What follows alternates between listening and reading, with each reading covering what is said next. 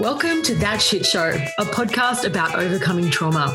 I'm Emma Castle. Thanks for joining me today. Welcome to the show, Harry Whelan. Harry is a CX capability and transformation manager, and we're not really sure what that is. So, Harry, what is that? Yeah, so thank you for having me, firstly. So I work in culture change. So we drive the culture change within the organisation to be, customer-centric and drive process improvements and trying to make the experiences better for customers. So, yeah, and I drive that internally through our employee experience work that we do. Cool.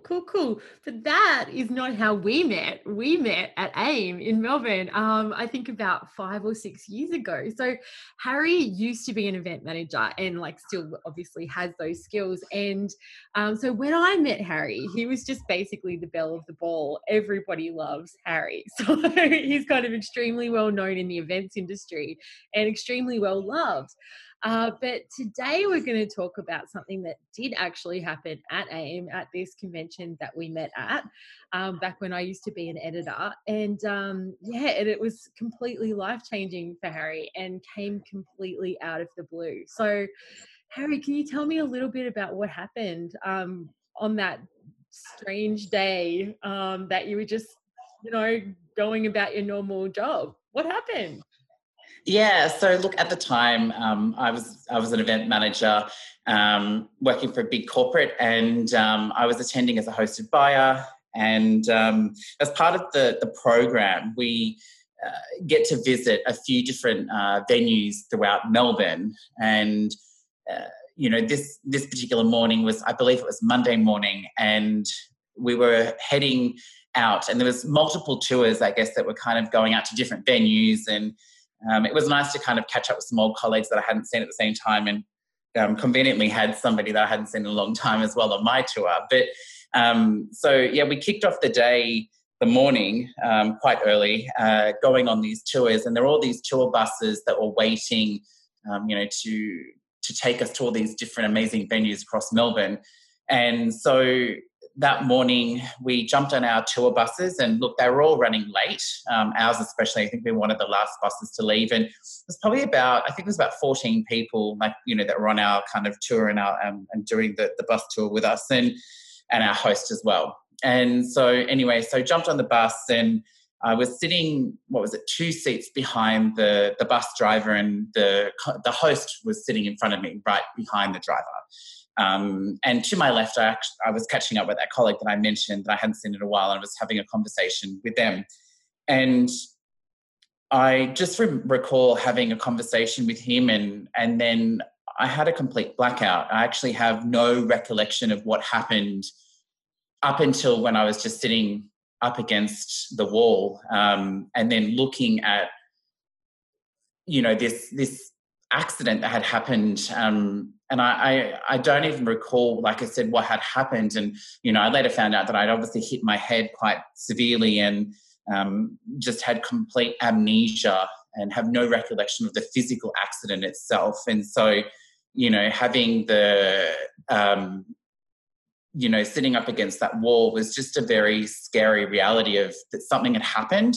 And I don't think I had even processed that. So, look, I guess, when I look at it, like what we had was a bus accident. I was staring at a bus that had driven into a tram bridge, and I can't even explain the scene that I guess I could see.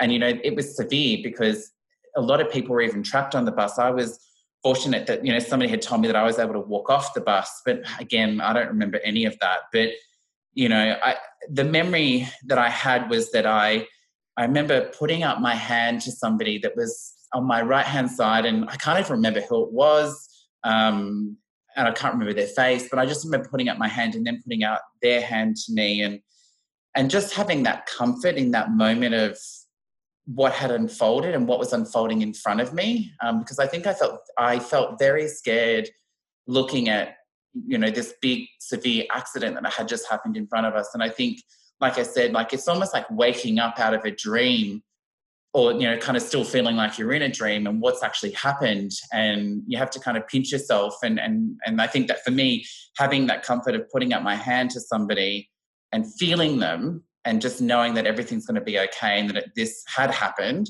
was quite a, just a really scary reality of, you know, what had unfolded that day. And look, you know, there's obviously lots of things that happened after that, but you know, on that day, we simply were just going on a tour, and our bus, only I think it was like 5 minutes after departing from where we had been picked up from, crashed into a tram bridge on Montague Street.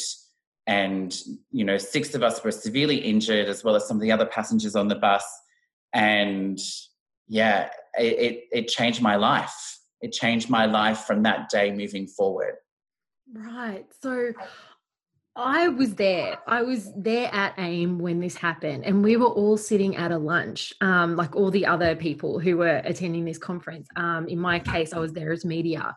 And I just remember that we'd been told there'd been an accident, and but no one had any idea how severe this accident was, and that some of the buses were running late. So there was like, this lunch was kind of weird because like half the people were missing, like some of the tables were sort of empty. And it was through the course of that day that we found out that this accident had actually been really bad. So the scene that you were sitting at that time, there were emergency services, there were police. The bus was actually 2.8 meters high and the tram bridge was 2 meters high. So we're talking about almost a meter of like missed clearance there. And so, like, as someone who just happened to be there on the day when this happened, there was a lot of confusion around what had actually happened and who was involved. Like, everyone was really worried about, like, had anyone been killed?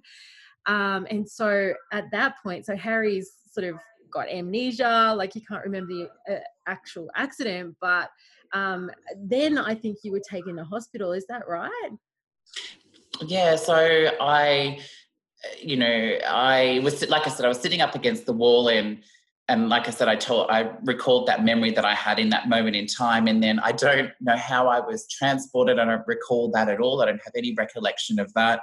And then I guess the next memory, you know, where I feel like I can recall it, was that I was in emergency and I had all these doctors and all these people around me, and, you know, and I guess, you know, you start to kind of look at yourself, and you're looking at your body, and there's blood all over my shirt. And like I said, I'd seen the scene in front of me, which I guess kind of, I knew that at this point in time, I was a part of this severe accident. And, you know, I can't even recall how long I was in emergency for. And I just remember people coming and going, and doctors, looking at me. And I recall as well that, you know, I had 3 doctors trying to make a decision on whether or not I would need to be intubated, because I'd hit my head really badly, and I'd also hit my neck, which was giving me, breathing issues. And I guess they were concerned that it might block my airway. And so that's the reason why they were looking to intubate me. And I was very adamant about, you know, can we please make sure that that is the last thing that we look to do? Because I think the idea of being intubated, for somebody that's never been, you know, in a severe accident like to that degree, was quite scary. Like, the idea of being put in a coma just scared me. I was already really scared that day, and that just, I guess, kind of added that extra layer of being really scared on my own. And I remember the doctors, I guess, kind of taking a moment to say, okay, well, we'll look at you over the next few hours and we'll assess. And I was just lucky that, obviously I was starting to get a little bit better. Breathing was, you know, a little bit easier. And then they made the decision that I would then move into ICU, into the intensive care unit, where I'd be monitored, for the next 3 days. So look, it felt like the longest day of my life. And it's I was there for, quite a period of time. I was there for nearly a week. And during that time, I had multiple operations. What were your injuries, Harry? Like what had actually happened to you? Yeah, so I mentioned that I'd hit my head pretty badly. So I had amnesia as a result of that. I had a broken collarbone. I had broken ribs. I had broken teeth. My ear was torn from my face. Yeah, and look, I also had glass that was, that had fallen or kind of gone into my back, and so I've got scarring all over my back. I had the deep lacerations and the cuts on my neck and on my face, which are pretty bad as well, and required me to get plastic surgery. So yeah, I was a little bit bruised and battered. So yeah. Do you recall being in pain? Like, do you remember there being pain, or were you just so freaked out that it was kind of a bit of an out-of-body experience? Look, I think, when I had first gone into emergency, as you can appreciate, you're on, I don't even know what they gave me when I first arrived and when I was traveling to the hospital, but whatever, that would have, I guess, kind of kept my pain at bay. But it was probably the days to follow where the pain really kicked in. And, at this point in time, like I'm on morphine, I'm on some really strong painkillers, because my body was just aching from all of this pain, and that I had from all the different injuries that I had. So, even getting up didn't happen, I believe, for a good few days because I just couldn't move. And I was bedridden for quite a period of time as well. So, and I was very fortunate that, I didn't have any family, living in Melbourne. And, the company that I was working for at the time actually flew my mother down, and my mother was able to help me. And she visited me every day when I was in hospital, the day after the accident. And so that was an absolute godsend, because trying to even, wash yourself and kind of get dressed and things like that, in the days to follow, was quite hard. So I was lucky that I although I was in pain and kind of quite tender, I had the support of, obviously the health practitioners there, and as well as my mum. So, yeah.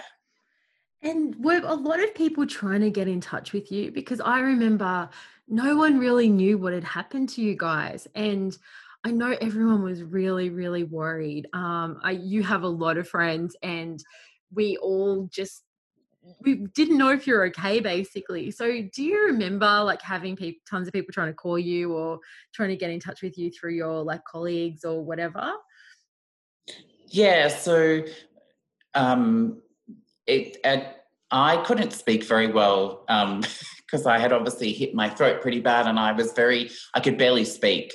So, I do recall getting text messages and phone calls, and I was fortunate that I had, my direct manager that was actually based in Melbourne and just conveniently down in Melbourne.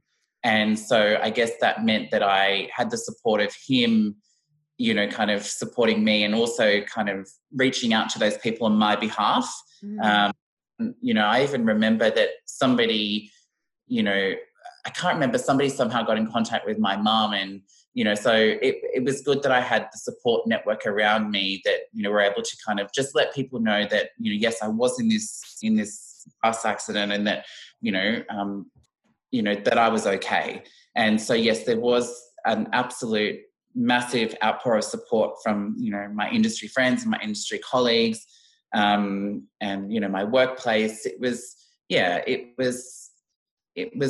great to have the support of all those people around me. And, obviously a very difficult time.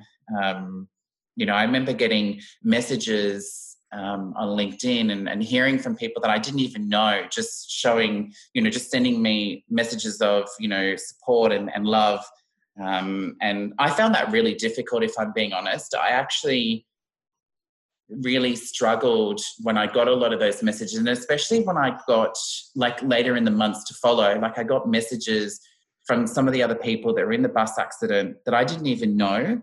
And I remember reading those messages and I just couldn't process them. Those people in especially. And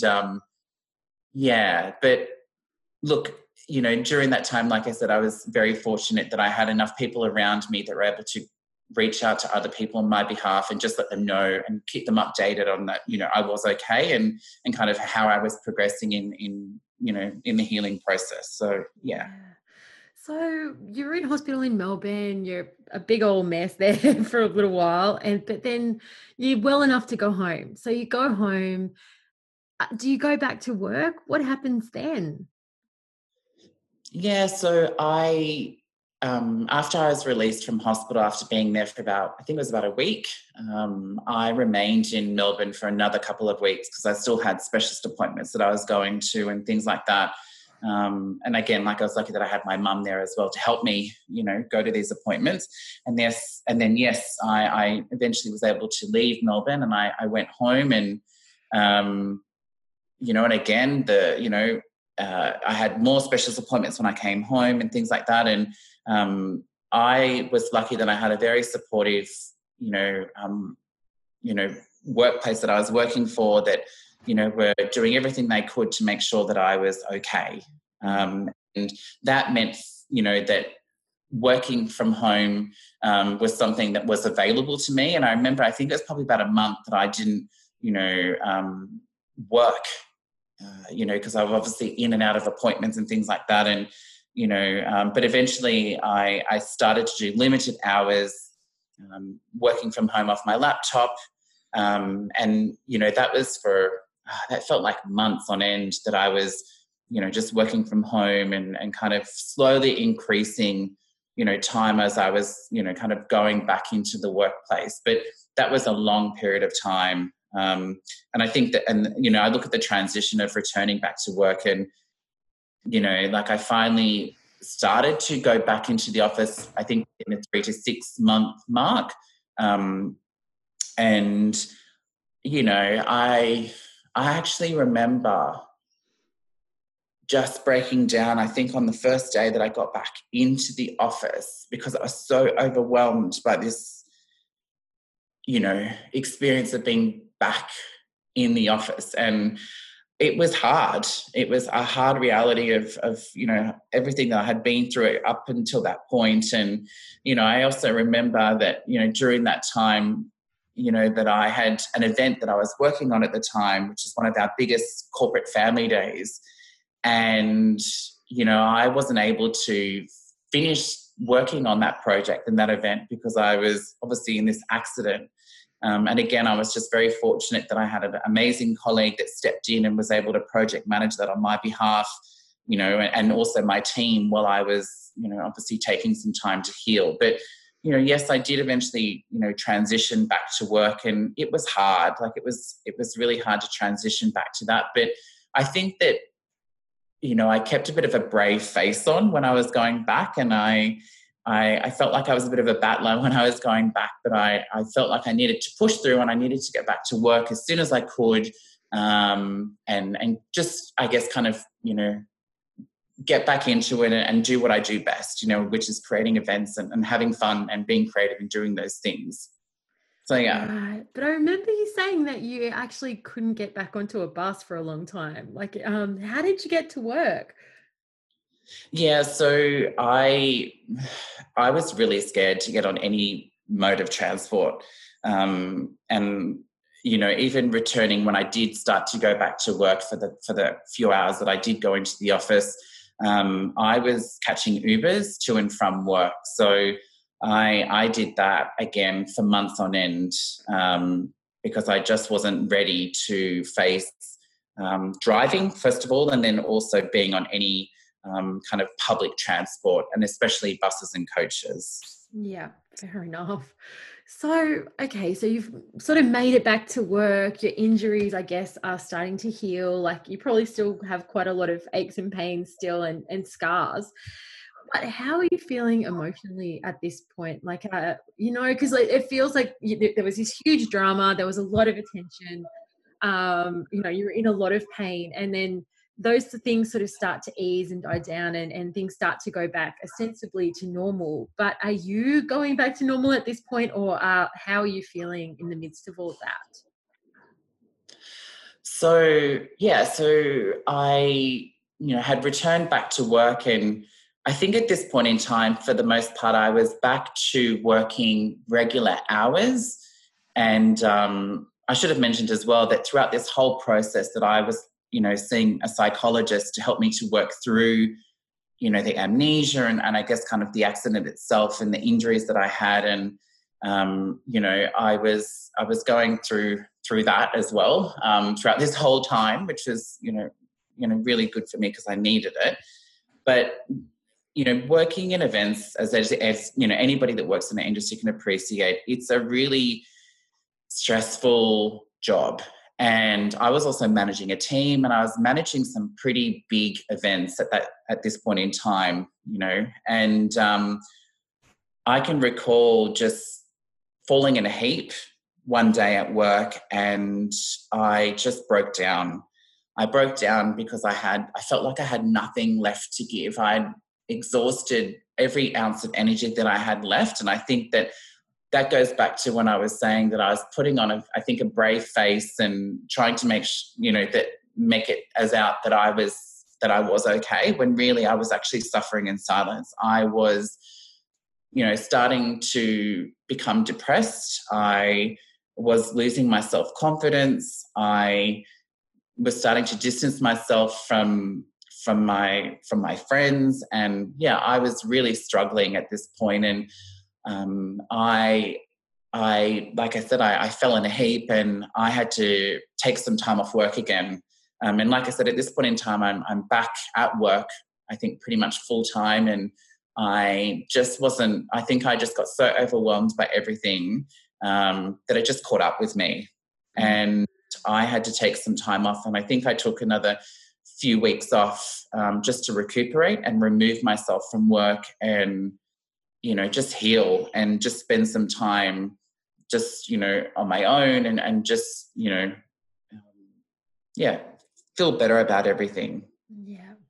Yeah. So another thing is going on during this. Like you mentioned to me that, there was a bit of pressure on you to actually take legal action, because obviously this terrible accident's happened. It's happened while you're during work time, and it was due to negligence of the driver of the bus. And so can you tell me a little bit about the pressure you felt to kind of take action, and whether you even wanted to take action, and how that all kind of played out? Because like you're feeling crap at the moment, like you're probably not wanting to really do anything much beyond just take care of yourself. So how did the whole legal side of things play out? So from a legal perspective, I was fortunate, like I said, that I was working for, a big company, and they, supported me through, workers' compensation. And so I had, a return to work person that was looking after me and making sure that I had everything that I needed, and helping me through the transition back to work. But there was also a couple of other people in our bus accident as well that ran these small businesses. And, I became close to one of these people who's now become a really good friend of mine, who was also severely injured. And, she had mentioned to me that she was, really struggling, and her business was struggling as a result of having been in this accident. And look, like I said, I was fortunate that I had the support of my employer, and I was able to, still, be paid during this time and eventually return back to work. But this friend of mine had said to me, this is something that you should look to do. Like, you should sue this, sue the bus company over what's happened. This is something that, you need to do, because if anything happens to you in the future, like, you should think about these things. And at the time, I just remember thinking, well, I've got the support of my employer. I don't need to, I didn't feel like I needed to worry about this. And I gave it a lot of thought, and it was a really hard process, because the idea of, going through medico-legal appointments, and kind of, having people ask you really personal questions about this accident and constantly reliving it when you have to go to these appointments to justify, kind of what's happened, was something that I just didn't feel like I was, ready to do. But anyway, look, I gave it some thought, in the weeks following that conversation that I'd had with her, and I knew that she was obviously progressing in what, with her legal case. And I finally made a decision that I was going to pursue it, and that I, reached out to the same lawyers, and I remember receiving the paperwork, and I just remember reading through the paperwork and just thinking, oh my God, I just am not ready to do this. I'm not ready to fight this battle and kind of take this on as well. I'm just not in the headspace. And so, look, I decided to not do it. And I put it off for, I think it was at least 6 to 12 months that I put off even looking at pursuing it, doing that. And again, obviously had this beautiful friend that, was constantly on my back saying that I needed, that I should do this, and that I, to get some closure and things like that. And look, I did eventually decide to pursue that, and obviously was able to kind of, resolve that, with the, the bus company and whatever. But I will say that, with everything that was going on at the time and how I was feeling, it just added that extra layer of, just constantly surfacing the accident, and having to see these practitioners that I guess, are looking at it from a legal perspective, and asking, at times quite invasive questions, and, and it felt like it was a constant reminder. So I would say that process and going through the legal, process was not easy. And I guess it's something that, I was glad that when it had finally finalised and it was finished, that again, it felt like it was another part of that process of getting some closure and kind of moving on with my life. Yeah. Well, it sounds like it was just re-traumatizing you every time you had to kind of go back and go through all these details. But then something else happened, right? Then a journalist got in touch with you. How did that happen? Yeah, I feel like there's just so many different parts of this story, with things that unfolded over the course of, I think it was like 5 years up until now. And, again, that lovely friend that I had made that was in the accident with me had a journalist had actually reached out to her and was having some conversations with her. Because again, the other thing that was happening parallel to all these things that were going on was that the bus driver obviously was, going through the court process of, being charged for negligent driving, as well as a series of other serious charges. And, prior to the journalist reaching out, the driver was actually found guilty of these charges and was actually given a sentence of, what was it, over 5 years of being imprisoned and going into the jail system. And he ended up going to jail. And I think, although it was hard because I constantly saw it in the media, and, we had, I'd see it in an article, or something would pop up and I'd hear about it. There was something about it that just didn't feel right. And I think that that's probably because at this point in time, I think it was probably about a year or so after. And like I said, I was going through my own emotions and kind of journey with the healing process. But something also just didn't feel right about the fact that this man had gone to jail for what was an accident. And just going back, and when I was saying that my friend, somebody had reached out to her, this particular journalist had a point of view that he wanted to understand what we as people that were passengers in this accident felt, and how we felt about what had happened to the bus driver. And look, I felt very strongly that I didn't think that that was the right decision that should have been made. And I just couldn't sleep at night knowing that there was this man that had this accident, had being put in jail. And I think that probably for me, if I put my own self in his shoes, I think, okay, yes, he was a bus driver and he was a professional, but I also think, it could have been, you and me, we hired a truck, we're moving house in Melbourne or wherever we are, and where we, for whatever reason, like miss a sign or miss something, and we find ourselves driving into this tram bridge as well. And that particular bridge is known, and I think it's constantly hit once a week. And so with all of this stuff in my mind, I joined forces, I guess, with the other person that was in the accident with me, and we started to liaise and talk to the journalist about our point of view and gave some commentary around how we felt, and were able to tell a little bit more about our story, and that we didn't support the charges that, the fact that he'd gone to jail. And, I guess we felt like, what could we do to support and help this man, to get an appeal? Yeah, right.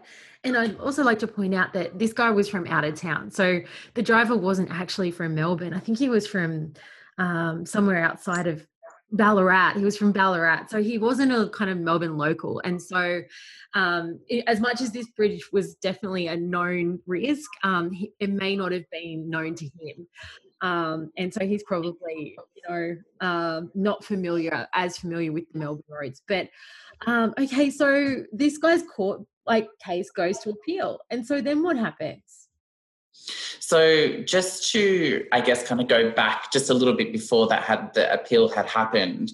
So I think I mentioned that, we had spoken to this journalist, a couple of times, and we obviously had that first initial conversation, and some of the commentary that we had given, about our stories and our experiences, and that we weren't in support of what had happened to the bus driver. That was then printed in print media and circulated, and it started to get, I guess, a little bit of momentum. And we were then asked whether or not we would do another article and, go on the record at this point in time, because previously we had only been giving commentary off the record. And myself and this friend of mine, that was, like I said, in the accident, we both decided that we would go on the record, and that we'd love to really express how we felt, and show support for this driver. That had also been in this accident with us and was also injured as well. And so we spoke to the journalist, and we did this interview with him. We both did it together. And he published that interview that he had done with us. And, not being from Melbourne, but it ended up being on the front cover of the Sun Herald. It was the front page of the Sun Herald. And I think, all of us that had been going through this journey together, obviously healing, on our own paths, but also being a part of this was just massive. It was, it felt like we had, started to, help this man. And it was such a good feeling when we had got that. I remember the phone call from the journalist advising us, that it had made us, it was also the journalist's first front page article, so this was significant. This, a lot of people, I think, related to what we were saying. And again, it got a lot of momentum, and it obviously must have, got a few people sitting up straight, because it brought forward, his appeal date. And the other thing that I should say that was also going on in the background is that his family, were rallying and talking to media. And again, it was really hard throughout this whole process, because we were constantly hearing about this stuff that was going on with him as well.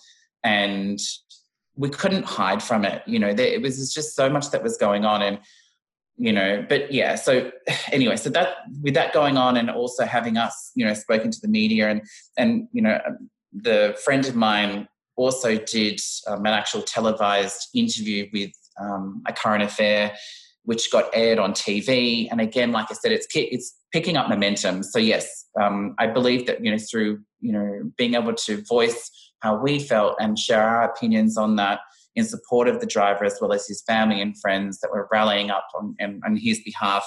Between all of us, that we were able to, get people to review when his appeal date was, and that was brought forward. Okay. And then what happened? So the appeal date came along, and we, obviously knew this particular date and when it was happening. And I remember getting a phone call from the journalist saying that he had, gone through this court appeal and that he was being released. And I just felt this weight fall off me, and I felt really good. I felt so good that we had helped this man, because I think it would have been very easy to have just distanced ourselves from it and done nothing. And, I feel like I had so much compassion for this man and empathy, because we all went through what was a horrific accident. We all went through it together, including him. And that day, it was just a very emotional day. And, I remember I saw it on the news, and I saw it in a few things on social media, and I just felt so good. It felt so good because at this point in time, I think it was only last year. This has been a long journey and many, many years. But at this point in time, I've healed myself. I've returned back to work. I had gone through, I guess, a legal battle and kind of got some closure on that piece. And then I think the final part of the puzzle was what we did, with helping this man, this bus driver. And I'll just never forget it. It feels like it was one of the most powerful things that we can do in our society, to speak up for people and represent people. And I'm glad that I could be a part of that. And I got closure from that. And I'll never forget this experience. But I'm so much better for it. Wow. That is an amazing story. So I guess you've been through this horrific accident that just came out of the blue.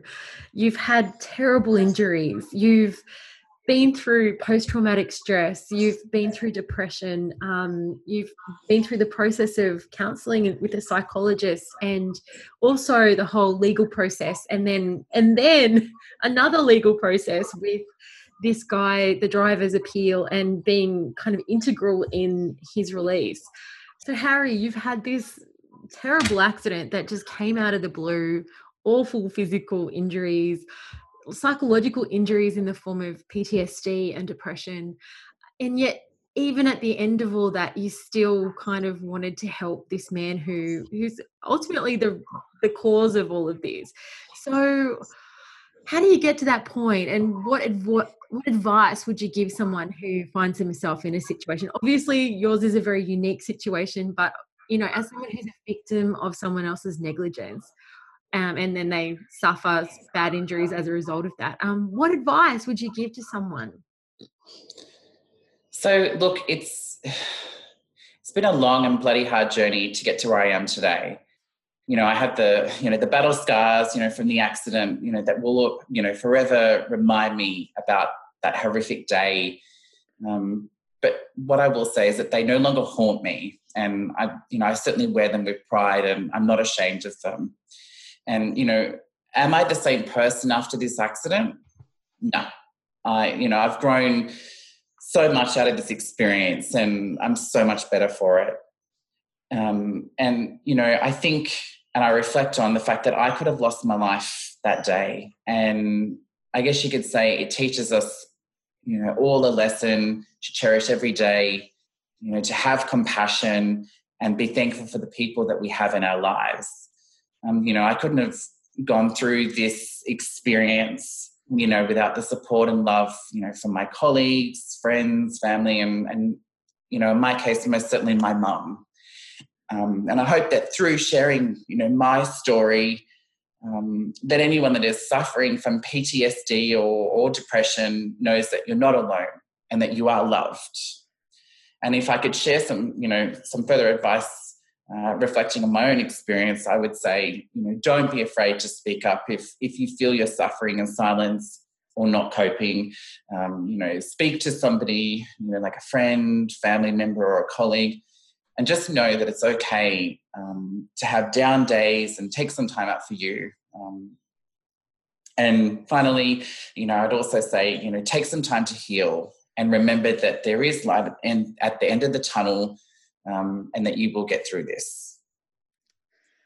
Thank you so much, Harry. Thank you so much for sharing your story, because it is an extraordinary story, and I'm so glad that you came out of it, and because you're just a beautiful person. So thank you so much.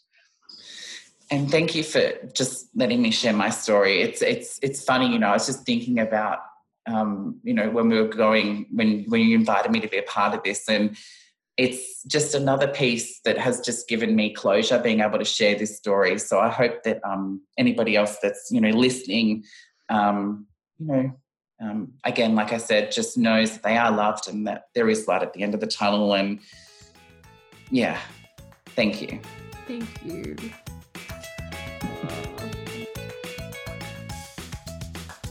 You've been listening to That Shit Show. If you like what you've heard, head to the Facebook page or the website for more information. It's thatshitshowpodcast.com. You'll find show notes and more episodes to download. Thanks so much for joining me.